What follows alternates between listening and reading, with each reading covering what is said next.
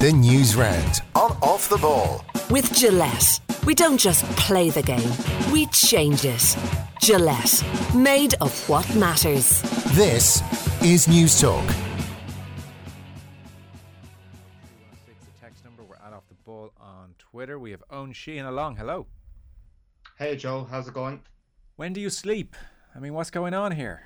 Super Bowl, OTB AM, you're on OTB PM, Off the Ball, whatever you want to call it. And I mean, you got to be out there living life as well, Eoin, surely, no? I mean, Monday night. What else is there to be at? Where is Monday Night Football? Where give us something to give me something to do with my life other than coming out to talk to you, Joe. Is what I'm asking the sporting gods this week. I've got nothing to offer you. Richie McCormack, hello. Howdy, Joe. So Super Bowl win. We're talking about that with Tara Sullivan. I suspect you've watched the game back at this stage, Eoin. I know you hadn't stayed up. I was listening to you this morning to watch all of it. So we have a win for LA Rams. Was this a classic Super Bowl? Middling? I would say middling. I would say, especially in the context of some of the drama that we've had over the last few weeks in the NFL, it probably dipped a little bit below that level as we had that Tom Brady comeback that almost was, 3-4 weeks ago at this point. Patrick Mahomes getting dumped out, come back and actually won it and play at the end with 40 seconds left on the clock last night. We could have had an incredible conclusion to this game. But I did see a statistic that, was it all the postseason games of the NFL this season were decided by 6 points or fewer? That it just summed up an NFL playoffs and I guess a Super Bowl included as well, that was extremely tight. And that's all you can really ask for. So I think maybe American football fans were spoiled for choice over the last little while, so it dipped below that stratospheric level that had been set in January. Yeah. The more I go through life, the more I realise our perceptions of time become very interesting as we get older. So, I mean, the talk here is this is his second franchise win, a first since the year 2000, which for me just feels within, a very reachable distance, and it references left, right and centre of that. And then I was thinking, well, actually, if you'd said to me in the year 2000, the last time the Rams won was in 1978, that would genuinely feel like, my God, this famine has to end. And I think that applied to a generation with the halftime show as well. Lots of tweets of people in their late 30s, early 40s who were reflecting on the fact that their young children sat open-mouthed as their parents, who are otherwise incredibly boring and don't have much to offer, burst into word-perfect hip-hop and lost their minds for 15 minutes and suddenly realised, oh my God, this is like my parents when, the Stones did the halftime show, and I thought, well, why are the old guys doing the halftime show? So these are interesting things to reflect on, Eoin. You're still young, thankfully. Yeah, I'm still young. I don't want to say anything about, relatively speaking, I think, I don't want to say anything about the halftime show with Richie McCormack listening in, because I've been getting a bit of heat today for saying this morning that Kendrick Lamar and Eminem are in a different stratosphere to one another. So I'm not sure whether or not that was a hot take, a good take, or just a plain wrong take, Richie. I've got company. Oh, Richie McCormack ambushed by one of the little people that we were just speaking of. He's telling me he was having his first time at karate, so it kind of plays into sports tonight. But yeah, well done. But yeah, no, the halftime show, like as you mentioned, the skewing of time, and you're talking about the gaps of 22, because obviously 2000 is now 22 years ago, and the midpoint between 1978 and now is the year 2000. But also, like, that halftime show was based off an album that was released now 23 years ago. So the equivalent for that in the year 99 would have been something released in 76. So we're scarily getting old. It's bizarre. It is. I was talking to someone recently whose children were learning Oasis songs, and he was making the point, well, this is akin to like our parents listening to ABBA. And all these moments can hit you quite crushingly, I think, and quite suddenly. What did you think of the halftime show, Rich?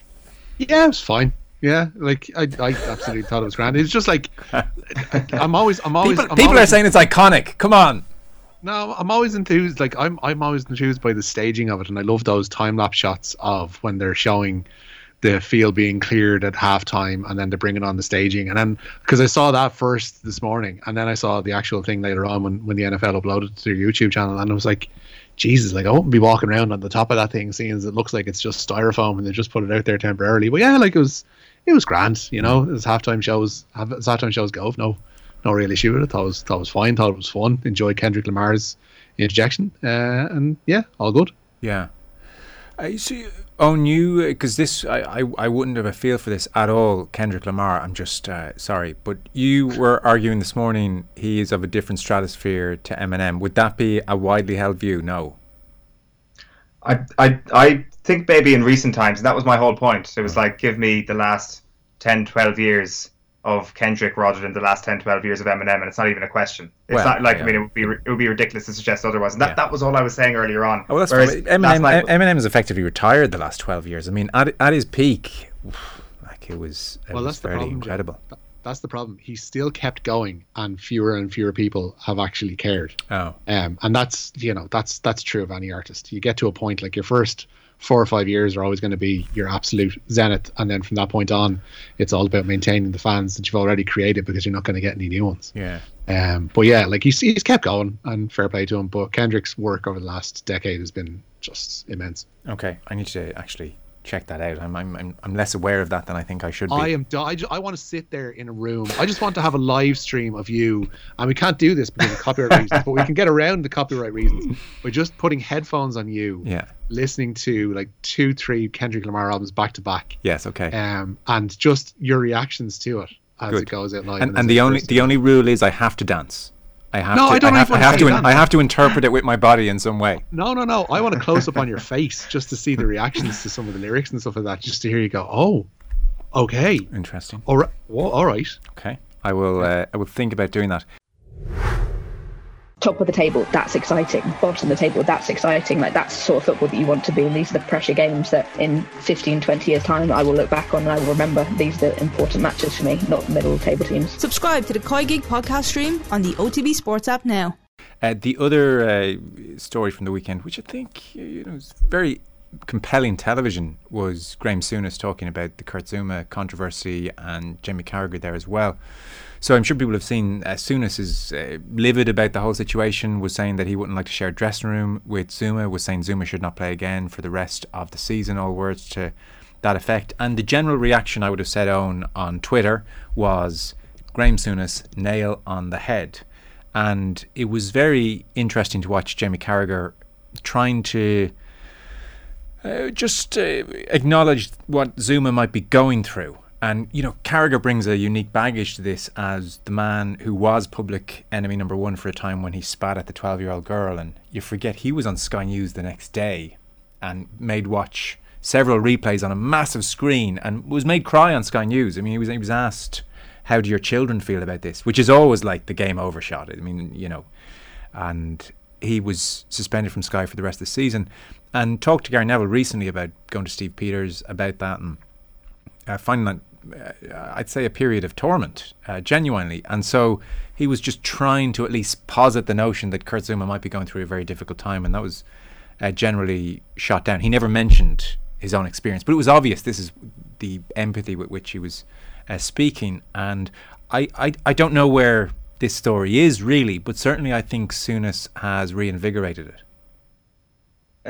Definitely. I think that possibly Souness's angle was probably hardened by the fact that Zouma was named to play when they were having that conversation, and he had played midweek. He would have been fair enough to think that there hadn't been any real punishment meted out to Kurt Zouma.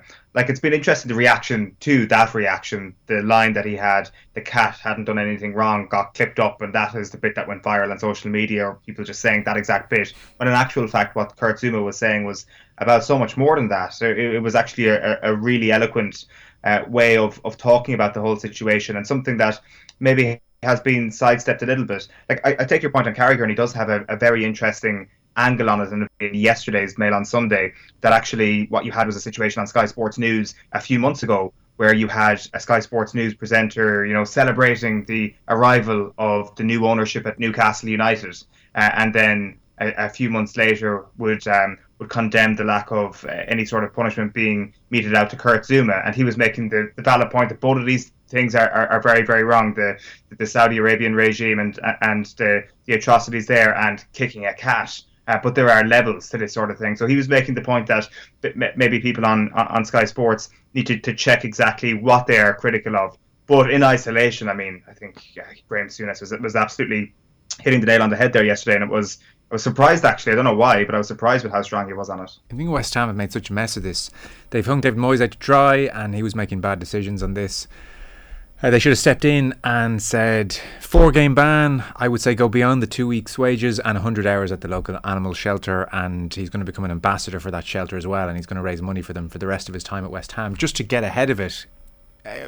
So as in this immediate period of anger, well, at least a debate wouldn't be created about whether or not Zouma was being punished properly. And the point Souness made as well is if Zouma's to be forgiven, he has to show genuine contrition. So none of us really know what kind of person Kurt Zouma is. Is the kind of tricky thing from the outside. None of us know if he's mortified and desperately wants to go on television and has the capability to express the required remorse that would maybe calm the situation, or if that's not something that would be a good idea. We don't know how he's feeling about the whole thing. But I think if Rich, there's any possibility that he could handle being cross-examined, say a la Carragher on Sky News, and could go on and take the hits and express genuine remorse, then that would not be a bad idea either, because at the moment it feels like we're going to just stumble into the next West Ham game, and is he going to play? Yeah, as you mentioned, like the from a PR perspective, West Ham have handled this terribly, and what they should have done, like you say, is to have him outside an animal shelter within 36 hours of this happening and go in public. A sit down interview, one where he shows genuine contrition, would be probably within their rights. But it's I'm almost at the point, like I don't think we can kick him anymore for what he's done. I mean, the actual incident is horrific. He issued an apology, a written one.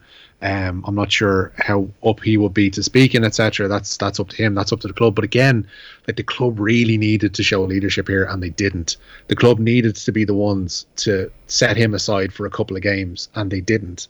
And you had the weird position yesterday whereby he's going off. He's complaining of feeling unwell, and he was complaining of blurred vision, and like, I don't know what was behind that, etc. Like, we clearly can't. But you wouldn't be shocked if there was the stress of the last week or so. Yeah. Playing some part there in it, because like, it was his first away game, obviously. Like, at least when he was picked at Watford, he had the kind of thought in the back of his head maybe that I'm in front of my home fans, I'll get an easier ride at least here than I would do away. But like, he shouldn't be in the position whereby stress and all that kind of thing is something that he has to consider. Yeah, it's in everybody's interest. It's in the club's interest from a PR perspective. It's in his interest from a player welfare perspective, and just in terms of looking like you're taking care of this issue, to withdraw him for at least a couple of games and keep him out of eyesight, have him do the sit down interview, show contrition, move on, pay the fine, do the animal shelter stuff and all that, but have it be genuine. Continuing to blunder on while also playing the act of punishment, like, has made this look like an absolute farce. Yeah, and I think you're right in terms of how much can you kick him. Again, it's the wrong phrase to use in this circumstance, but that's what Carragher's getting at. Like, how much do we want to push this person? None of us know what he's going through at the moment, and the fact that he pulled out of the game suggests he's going through quite something. It may have been a moment where he was sampling the reaction of the away stadium, and he thought, oh my God, is this my life now? Am I ever going to escape this? And to some degree he never will, which is probably a terrifying thing to realise. On Souness, by the way, I hadn't realised. So last September, when there was that carbon neutral game on Sky, I think it was a Spurs game, wasn't it? It was carbon neutral, and Sky Sports were talking to their pundits in advance and trying to talk climate change for a couple of minutes. And so Roy Keane, Mick Richards, Graham Souness were on, and what do you do about climate change? And I think the boys said stuff about, well, I drive an electric car and I try and walk more. And Souness, interestingly, and he did say that climate change wasn't his primary motivation, but he revealed he'd been vegan for the previous 3 years. And so what he said on the programme at the time was, the reason I did it, my concern was animal welfare. That was my biggest single reason. I think the way we treat animals is despicable, but that's for another day. So, Graham Souness is a very interesting character, Eoin, and on a front like that, he's been very vocal in the last couple of years about learning more about LGBTQ rights and going to march in Brighton and reflecting on attitudes in dressing rooms of old. This character of depth, an interesting one. There's a real reason why he's been kept in his role at Sky Sports for as long as he has, isn't there? It's almost as if that there's been a constant flushing of new talent through that studio over the last little while. Even people of an older vintage who just hadn't really done much punditry before are kind of like brought through, I guess, and pushed out, and there's a constant revolving door there. But Souness has been an ever-present, and A, it's because of his great analysis, but B, he is so versatile when it comes to all these sorts of subjects, and clearly is a very curious mind, constantly moulding himself. And if nothing else, in the aftermath of this Kurt Zouma conversation, he is one of the people who could stand up to those Twitter trolls who are like, don't give out to Kurt Zouma if you eat meat yourself. At least Kurt Zouma can turn around and say, well, actually, I've been vegan for the last little while, so I am not even close to being a hypocrite of this. Yeah. Well, I mean, if Souness is saying our treatment of animals is a whole other show, I mean, certainly the mental gymnastics amongst the general populace of meat eaters and the things we do to animals at large, and yet the love for cats and dogs is incredibly strange, isn't it? You stop and think about it. We're just the most bizarre animal of all in so many respects. We should get on with the news round before this. We've kind of gone off on a few tangents there. The news round is brought to you by Gillette. Put your best face forward with our new and improved razors.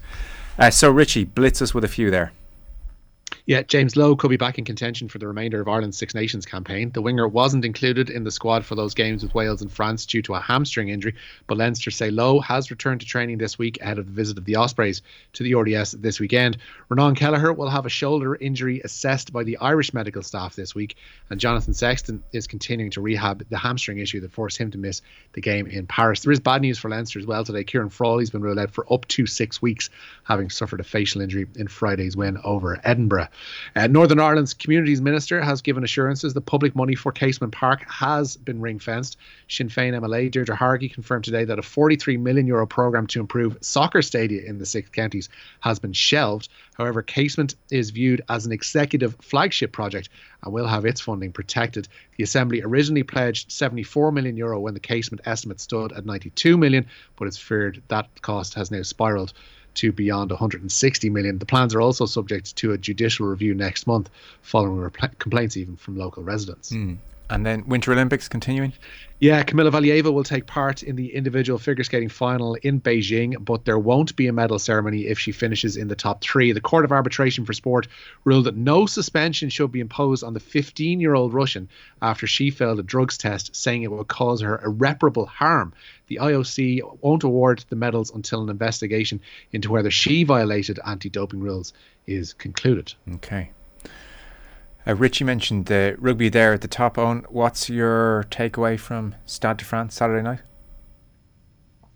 Well, I think that there's a couple of different things here. First of all, we seem to have isolated down already the nobody issue with Saturday night, which is this power game, which feels very similar to the conversation we've had after Leinster's defeats in Europe over the last little while. And to be honest with you, even quite similar to Ireland at the start of 2019. They're playing a totally different style of rugby now, but it does come back to this age-old issue of not being powerful enough to beat a team like France.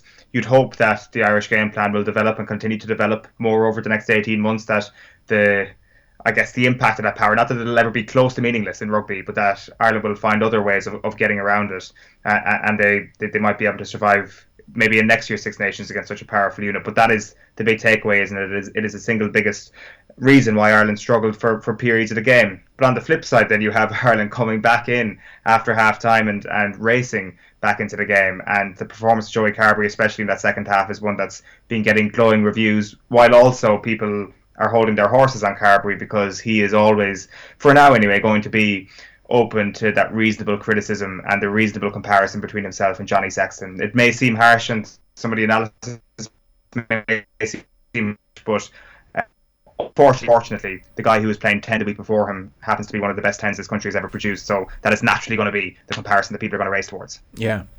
We keep being promised that eventually we'll get the right tactics to beat these bigger teams. I hope that's true, and we're not still here in 15 years being told we just need to get the right tactics and then we'll be able to beat the bigger teams. I would have put it down more to decision making, and I'm not even just talking about that decision to kick for goal rather than the corner in the 71st minute. There were decisions like the line out call that was thrown to deep when we were 5 meters out, and there was every chance of a try that would have put us in front at that stage. The kick through by Hugo Keenan that was up into the air in the final minute or so, that just seemed really misjudged, that again gave away possession. I think that the game was there for Ireland. I think tactically, like there were mistakes and there were flaws, but it was fine. I think it's heartening to hear Andy Farrell say, he didn't necessarily say he supported the decisions that they made, but I think he supports the agency that he's given them to make those decisions on the field. And there is a degree of honing that and refining that and getting that right. And unfortunately, that means making mistakes in the field of battle. They will come right. And I don't think there's a cause for panic there whatsoever from Saturday. I think by and large, everything's fine. I think tactically, save for a couple of poor decisions, we're okay against what is an exceptionally good French side. It was an absolute epic. Yeah. I mean, they were pummeled. The first 40 minutes, they must have been in absolute shock. The French start, where you think, oh my God, the running rugby. And of course, Dupont scored after 2 minutes. We've spent the week talking about Dupont, and now he scored, and then just being crushed at the breakdown and crushed in so many collisions. The Mac Hansen try was such a freak. I think it was a genius freak, but like such a freak thing that it almost gave them a defibrillator, a pump of life just to kind of stay in this a little bit. But the way they rallied in the second half was genuinely impressive, and then almost began gradually to win the arm wrestle a touch and looked on top for maybe 15, 20 minutes. And then there's the decision, and 4 minutes earlier they've lost a line out in that exact corner, and then you've got your second row deciding, what do I do here? And Joey's kicking everything, and still would be 8 minutes left, and at worst then we could be in here for a draw. I mean, people have said, what's a draw? Draws would be, I think, phenomenal if they had gone and drawn in France. They needed 2 scores in that last 10 minutes to actually put the game to bed. If they had taken a try from either that line out or from what ended up being that kick at goal, I think France would have come back and there would have been every chance that they would have edged back in front again in the time that they had. So they did need 2 scores, and to take the handiest one of those being a penalty, come back and then try and get the try would have been just fine. It's weird because we've got a mad big rugby section with 2 former internationals on the way, but I don't think there's a massive need for a dissection of the game or a look into it in huge depth as regards a crisis, because there is none, and Ireland are in a pretty good place, I think, after that regardless. I think Keith Wood and Liam Tone are very positive about the general state of play, but all told then, you have the decision and then it doesn't happen, and a weird last 5-6 minutes. Bad kicks from both teams, France nudge ahead, game over. But it was just such an epic, it was amazing. Watching Italy-England the next day felt like a different sport. Oh my God.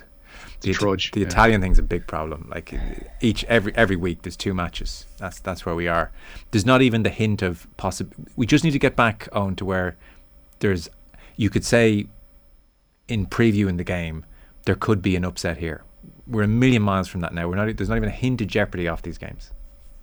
No, and it's because the Six Nations matters. People don't want to make wholesale changes against Italy. These teams that they're coming up against are always relatively strong because of scoring difference. They need to make sure to get the bonus point, whereas in November and in the summer tours, they tend to have more of a chance. So they're in a competition that's brutal, and they're just not up to the standard. There's constant talk now of potential promotion relegation. Get Georgia in there. I'm not sure that necessarily fix anything. Maybe the sort of slight heart attack they gave Ireland at the end of 2020 was again a November test, and I think it'll be interesting to see what would happen in the middle of the Six Nations. No, I don't think Georgia's the answer. South Africa lurking might be the threat to Italy. Yeah. So, Rich, do you want to bring us a final couple of stories then? Yeah, Cooper Kupp was named MVP after his late touchdown secured his second ever Super Bowl for the LA Rams last night. They came from 2016 down midway through the final quarter to beat the Cincinnati Bengals 23-20 at SoFi Stadium. The Rams, the second team to win a Super Bowl at their home venue, and Sean McVay is the youngest ever coach at 36 to lead a team to the Vince Lombardi Trophy. Ethan McElroy, meanwhile, has joined Ulster's lengthy injury list. The winger suffered an ankle injury in their recent win over Connacht, but Matty Ray, Geordie Murphy, Tom Stewart, Stuart Moore and Cormac Izuchukwu have all returned to full training ahead of their trip to the Dragons. More injury news this time in the northeast of England, and Newcastle dealt a huge blow in their battle against the drop. Kieran Trippier has suffered a fractured bone in his foot. That was during yesterday's win over Aston Villa. He scored the winner there and also a goal in the previous game during midweek. And Maggie Farrelly is going to make a piece of history on Sunday. The Cavan official will become the first woman to referee an Allianz Football League game. Farrelly will be on the whistle for the Division 4 meeting of Leitrim and London in Carrick-on-Shannon. She previously made history in November by taking charge of the Cavan Football Decider, the men's one that is. Very good. Richie McCormack, thank you. Nice one. Eoin Sheahan, pleasure. Thanks, Mill. Cheers, guys. The News Round on Off the Ball. With Gillette, we don't just play the game, we change it. Gillette, made of what matters.